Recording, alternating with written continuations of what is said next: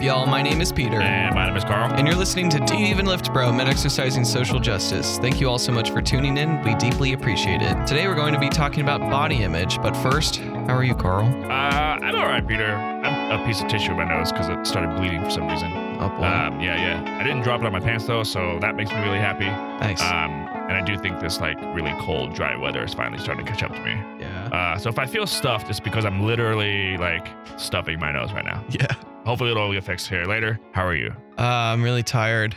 I went to a concert last night and I stayed the night at my partner's place and I drove back from Aurora this morning. Hour and a half. Yeah. Or 10, 15. It's long. It's a long ride. Yeah, well. So that was rough, but I'm excited to do some talking. Okay, cool. So today, as we said, we were talking about body image, and we had this incredible privilege of having Sonia Renee Taylor here. She is the author of the book, The Body Is Not an Apology, The Power of Radical Self-Love. So what we're actually going to do is start with an interview that we had with her. And Peter and I, we tried to talk about body image without the help of Sonia Renee Taylor. Was it good? It was brutal. It was really bad. Yeah, we started talking about circumcision. And so... Which is important. It is important. We will talk about that later. Maybe. But not here. Not here, right. And so what we want to do now is start with the interview to help us figure out how to talk about it between the two of us. All right. So here is the interview that we had with Sonia Renee Taylor, the author of The Body Is Not an Apology, The Power of Radical Self-Love. We have Sonia Renee Taylor, author of The Body Is Not an Apology. Welcome, Sonia. Hello. Thanks for having me. Thanks for being here all the way from New Zealand. All the way. That's really far. It is very far. And I imagine the weather's a little different. It's summertime there, so I'm very mad about this 5 degrees and snow. It's Us too. Colorado. Yeah. So awesome. So before we start, could you tell us about your salient identities? My salient, I like this phrasing, salient identities. I identify myself as a fat, black, queer, neurodivergent, cis woman. I use she, her pronouns. Yeah. Word, thank you. Awesome. So we were talking about body positivity within this idea of masculinity. And so you, within your book, The Body's Not an Apology, the big praxis, I guess, is what you're talking about, is this idea of radical self-love. Yeah. So could you describe to us what radical self-love is? Sure. So radical self-love, I sort of describe it as our awareness of our divine enoughness. Right? That actually we are inherently, and I use the word radical very specifically based off of the Webster Dictionary definition of it. And there are 5 definitions. The first is existing inherently in a thing, thoroughgoing or extreme, demanding drastic political, economic, and social change, existing inherent or foundational, serving as the foundation of a thing. And there's always one more that I forget, but we'll start with those 4. And so radical self-love is one, our inherent way of being. We arrived here as radical self-love. You've never seen a self-loathing toddler. And the reason you've never seen a self-loathing toddler is because there is nothing interrupting their sense of their divine enoughness. They know they're awesome, right? And they actually think you're awesome too. And everybody's awesome when you're 3, because we all arrived here actually with that. And the work is actually to figure out what has separated us from that way that we came here. Thoroughgoing or extreme in the sense that we live in a world that has thoroughgoing and extreme messages telling us we're not enough every single day, that tell you you're deficient, tell you need to change something, tell you you're not doing it enough, et cetera, et cetera. So practicing a self-love that is intense enough to challenge the everyday messages that we receive that are also very intense. I propose a self-love that changes the political, economic, and social systems of this world. That oppression in many ways are about our inability to make peace with the body, our own bodies and other people's bodies. And oppression at the end of the day is all experienced on the body. And so I'm interested in a love that transforms in unjust systems that value some bodies over other bodies. And foundational, that whatever world it is that we're creating, we've already tried to build that on self-hatred. We've already built that on disconnection and inequity and injustice. And so I think the one that we want that'll actually stick has to be built on love. And so that's why it has to be radical. Beautiful. Thank you. One of the things that I love about the book is that you make explicit this connection to how radical self-love needs to address systems of oppression. Yeah. And we do that on this podcast too. We constantly talk about power. So I would love to hear your thoughts. What are some of the unique, it's weird to think that heterosexual, able-bodied, white, cis men have unique barriers to this kind of conversation. But I do think in this specific context of radical self-love, what are some of those barriers that you could think of, and how can we help some of those men kind of get through this concept of radical self-love? Absolutely. This just sort of popped in my brain, but I think one of the biggest barriers to this conversation for this group of cis able-bodied white men, heterosexual men, is the distinction between power over versus power in. Okay. Right? That we live in a society that has told that particular group that the way you access power is by accessing it over someone, right? That you access it over the physical world. You access it over people who are considered subordinate to you. You access it. So it's all about this idea of power over. And radical self-love is about power in, power that exists inherently in us, which means that I don't have to be over anybody in order for that power to exist. And that actually when I'm in a power over situation, then I'm in a system of body terrorism, as the way we talk about it in the book. I'm in a system that is inherently oppressive and exploitative. And so I think really giving cis-able-bodied heterosexual white men and everybody else who lives under one access or another of those privileges the opportunity to redefine what power means. And part of the reason that folks, particularly that group of folks, has such a difficult time accessing this power in model is because we've never given them an opportunity to actually think about who are you inherently, right? Who are you outside of that system? Yeah, I do think this particular group is like the way that, well, I think most men, but the way cis hetero white men are like, I don't know what's underneath that. Like, what are you outside of that? It feels like such an empty shell. And I think masculinities as a whole is an empty shell. But like asking what's inherently scary to me and my journey through radical self-love is to have to stare that vast emptiness in the face and then fill it with my own power. Yeah. And that's just scary as I don't know. It's because we've constructed a world that says you aren't anything without it. Yeah. And the whole purpose of radical self-love is to actually say that's absolutely 100% not true. Yeah. And that like radicals, it's not actually an empty pit. Like what's already there. When you were 3, you were not an empty pit. You were awesome, whatever you loved, running around, full of life, human being. So the journey of radical self-love is to reconnect with what has always been before the world gave you all this other BS that isn't useful. Yeah. I think what's interesting about like white cisgendered men especially is because that their identities are treated within our society as the norm. And so it's like speaking as a white cis man. I was about to ask you. I was I'm like, really glad so you you had said that there, and I'm like, is that not you? Or just wanted to get clear. I mean, yeah, as a white cis man, I never really had to think about my identities at all. And I always, like you said, I had power over identities that were subordinated within our society. So like within the systems of oppression would break down if I or more white cis men or it would give fuel to break down if we talked about our identities and how they interact with other identities that are seen as subordinated. So I think it's interesting how like when you're talking about the empty shell and this idea of like what is below that just white cisgendered heterosexual man identity, it's interesting because a lot of people are like, I'm more than that, especially white men, where they're just like, I don't want to talk about my identities because I feel like my other identities as like maybe a father, some vocational thing, or like what they've done within their life is more important than like what their like, I guess, innate identities are. Yeah, I think that,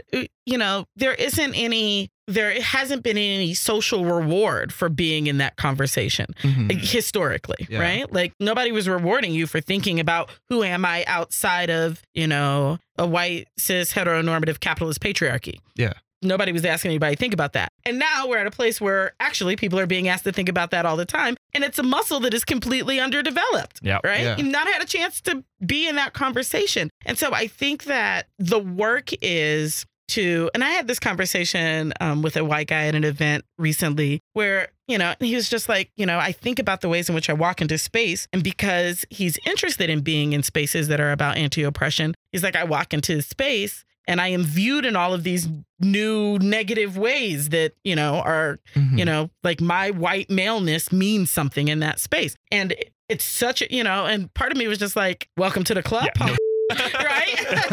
Like, we've been waiting for you, Peaches.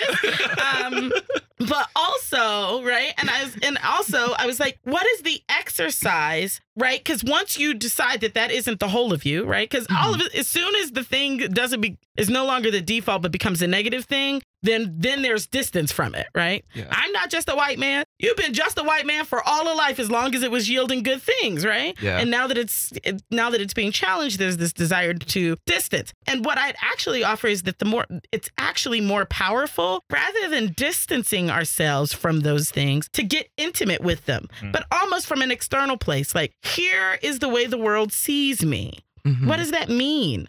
What does that mean in relationship? And to kind of start being in, curiosity about those identities and curiosity about who you are outside of them. I wish it was that simple, because you just use the word intimate there. And Which that is is an not a entire- skill right? that men in general, but I think the more dominant identities you layer on top of that, the harder it becomes to feel intimacy. Yes. So yeah, I really wish it was that Well, simple. and I feel very clear, right? So this is one of the things I say about this work in general. And I'm going to swap out the word simple with easy. Okay. Because I actually think most of these things are simple. They're not easy. Right. Oh, okay. Right. And they're not easy because we haven't had, chance to practice them, because we don't have facility, because we don't have a world that encourages that exploration. But again, it's a muscle. So I think what has to happen is someone has to decide, I don't want not just, and I'm going to use this example, right? I'm more interested in the person who's like, I don't want to be racist, than I am interested in the person who's like, I don't want to be called racist. Oh, yeah. Right? Yeah. Right? There's a distinction. Nobody likes being called racist, but very few people are interested in dismantling the things that actually make that term fit. Yeah. Right? So I'm interested in cis able-bodied heterosexual white men. Not saying I don't want to just be labeled as a cis heterosexual able-bodied white man.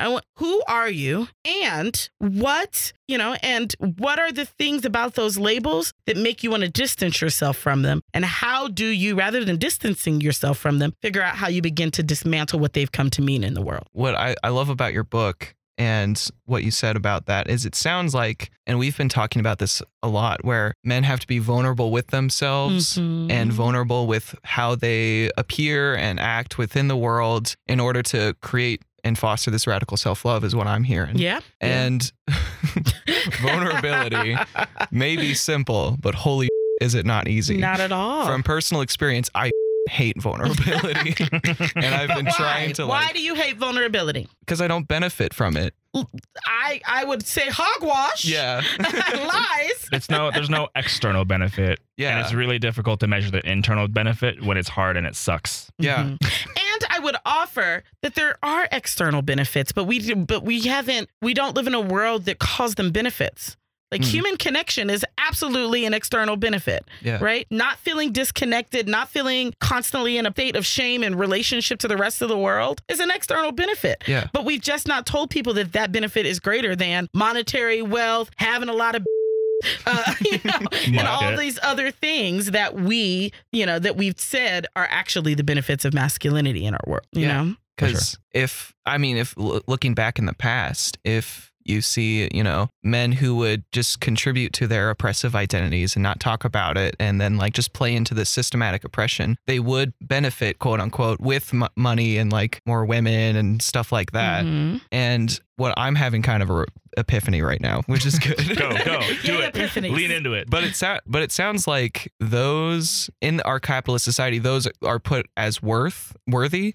And what you're saying is that vulnerability, human connection, and all these external benefits are not as worthy within our capitalist so many words. Capitalistic patriarchal society. Yes. Than just money. Yes, exactly. And so I was sharing in our lunch earlier that, one of the highest rates of suicide are white men over 50, and in my workshops, I'm always like, so why are white men over 50 killing themselves? Like they got all the money, they got it, Yeah. And my hypothesis is that their identity is externally created. Their sense of self-worth is externally created based off of sexual virility, based off of the ability to make money, and based off of physical strength. month, all things that begin to shift and change as you age, right? Sexual virility begins to leave.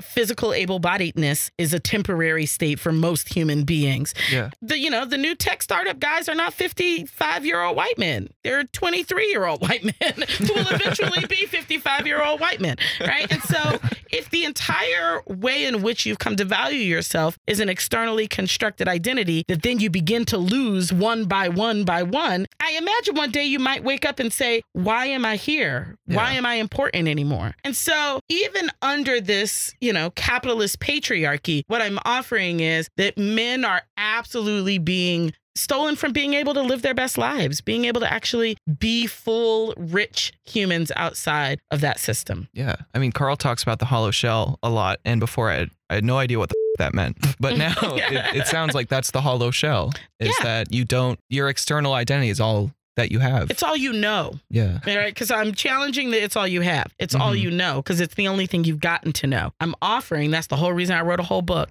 I'm offering that there is a part of you that you can get to know that will outlast all those other things. Awesome. I'm talking to you later, but I'm just joking. Like, I think that particular process, Peter, that you just went through highlights the importance of us planting seeds along the road, because you never know when it'll click. Even if it was like meaningless for the most part for you when I said it. I have no idea what you're talking about. Right. This last year, but the fact that it's clicking now, it makes all of that worth it. So that's part of the work, is to continue to like be and living your truth in a way that eventually, hopefully, someone will click. But we have 10 minutes left. And so I wanted to get to this one question. Our podcast, Sonia, aims to sort of guide cis men through engaging in social justice, which has to be both internal and external for us men. Yes. And so what advice do you have for men that sort of struggle with their own body image or self-worth? And what advice do you have for men who want to support other men with body image issues, or try to support other men trying to live radical self-love? Yeah. So I think that one of the first things I would say is, again, learn who you are outside of these systems. Who are you besides those definitions? Can I interrupt real quick? Yeah. Does that require knowledge of those systems? Yes. Okay. Yes. But at this point, not knowing those systems is by choice, right? That's a good point, too. So if you're just in here like, I never knew there was patriarchy, it's because you just decided to not know there was patriarchy, That's a good right? point. In which case, this conversation is, we're not there yet. Yeah. Wait Okay. for the seed to pop, right? Peter. Sorry. I love it because I don't even know what the old conversations were, but I love that this is a moment of, like that moment of germination led to this moment of flowering. So yeah, you've got to be willing to be in conversation with yourself about, in what ways have I defined myself in these systems? In what ways have I taken for granted who I am based off of the way that these identities exist as the default identity in our society? And start to get intimate with who am I outside of that. And one of the things that I think is the most powerful thing that we can do for each other is to challenge each other's thinking, is to not just let tired, old status quo beliefs go unchecked. And so, and I think, as it relates to cis men, really specifically, the cult of toxic masculinity, right? Yeah. The commitment to protecting it in many ways, because again, who am I? If this ain't here anymore, then who am I, right? Really allows people to let the most destructive elements of it continue to fester unchallenged, right? And so I really think, and I talk about in the book, I give tools for community agreements for unapologetic conversations, ways to begin these conversations that hopefully keep them from blowing up into some fist fight on the street. But to use those tools as ways to begin to challenge when folks say stuff. And it doesn't even have to be a hard challenge. It doesn't have to be like, I can't believe you're oppressive. Like, you don't have to do all of that. But you can't just be like, that feels not cool. I don't support that. Just that breaking the normalcy of that space makes someone have to sit in the discomfort of the thing that they just have taken for granted. Yeah, and I'm always of the belief, too, that there's probably someone else who is uncomfortable, and so you'll get back up. Absolutely. Well, at least that's a hope, right? If not, then maybe you need Right. to rethink your group crew, of friends. right? Who you hanging with, right? And sometimes like that backup it'll be later and not in the space, right? And in which case, be like, hey, so that was hard for me too. It's easier if we don't leave each other hanging. Right. Yeah. For sure. Cool. Is there anything else you want to tell dudes out there? Dudes. Yeah, like this system is oppressing you too. Like you're not winning in it. I swear to, I know you're not, because you're sad. You can't keep a girlfriend, like in the struggle, right? Like it's not working for you. There's a way to be in the world that actually will generate all the things it is you desire. For sure. Yeah. Thank you so much. Thanks so much. Do you want to do some rapid fire questions? Let's do some rapid fire questions. Awesome. Alrighty. So the prompt here is usually like, because we're usually interviewing men, so we're like, we know we're more than our masculinities. That doesn't necessarily work here. Yeah. I have masculinities in me. There you go. Right? We know we're more than our radical self-love journeys. No, that's not it either. Right. We know we're more than our books. Yeah, we're definitely more than the book. And so, do you mind if we ask you some rapid fire questions? I'm all about it. Word. How fun was the photo shoot for the cover of your book? Lots of fun. Yeah. Yeah, being naked is fun. Word. Word. Hell yeah. If the top half of your body was an animal, what animal would you choose?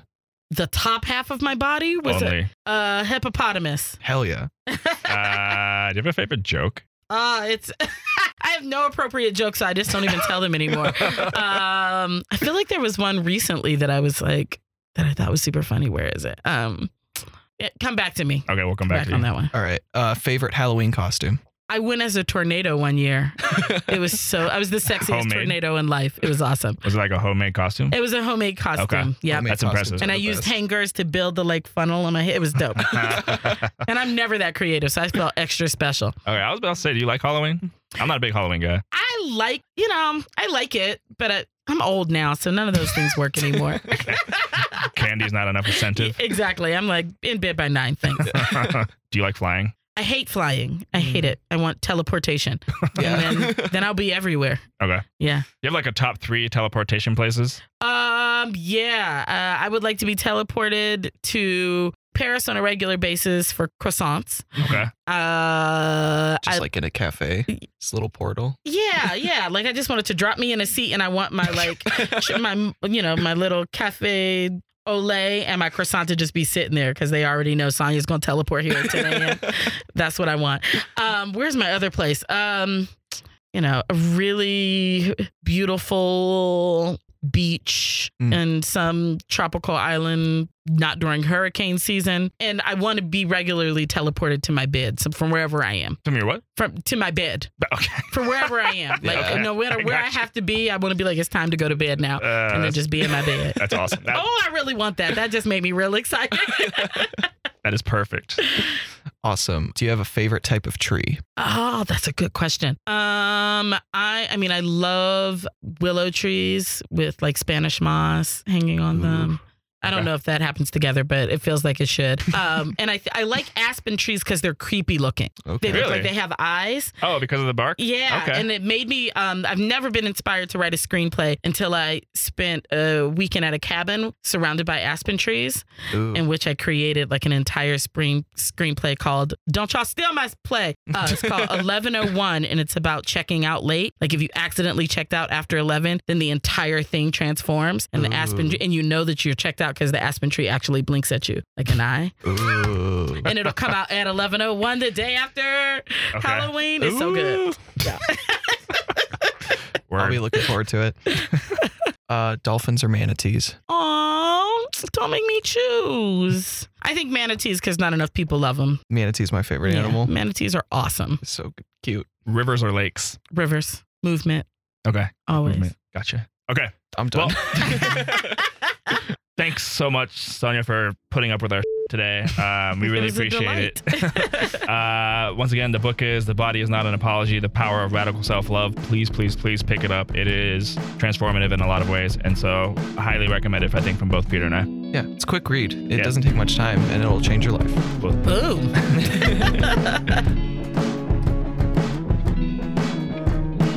And that was our interview with Sonia Renee Taylor. Check out our reactions on part 2. And that'll do it for this episode of Do You Even Lift Bro? Men Exercising Social Justice. If you have feedback, thoughts, comments, questions, or want to be interviewed for a podcast, please email wjac@colostate.edu. That's wjac@colostate.edu. Huge shout out to the partnership between the Women and Gender Advocacy Center and KCSU here at Colorado State University. These are the folks that even allow this podcast to happen. For more content about masculinities, check out meninthemovement.blogspot.com. And for more information about the WJAC, go to wjac.colostate.edu. For more 90 96.5 KCSU content, go to kcsufm.com. Music production by Xavier Hadley, aka Zavly. Check him out at soundcloud.com/Xavier Hadley. That's XAVIERHADLEY. Thanks for listening, everyone. Woo. Deuces.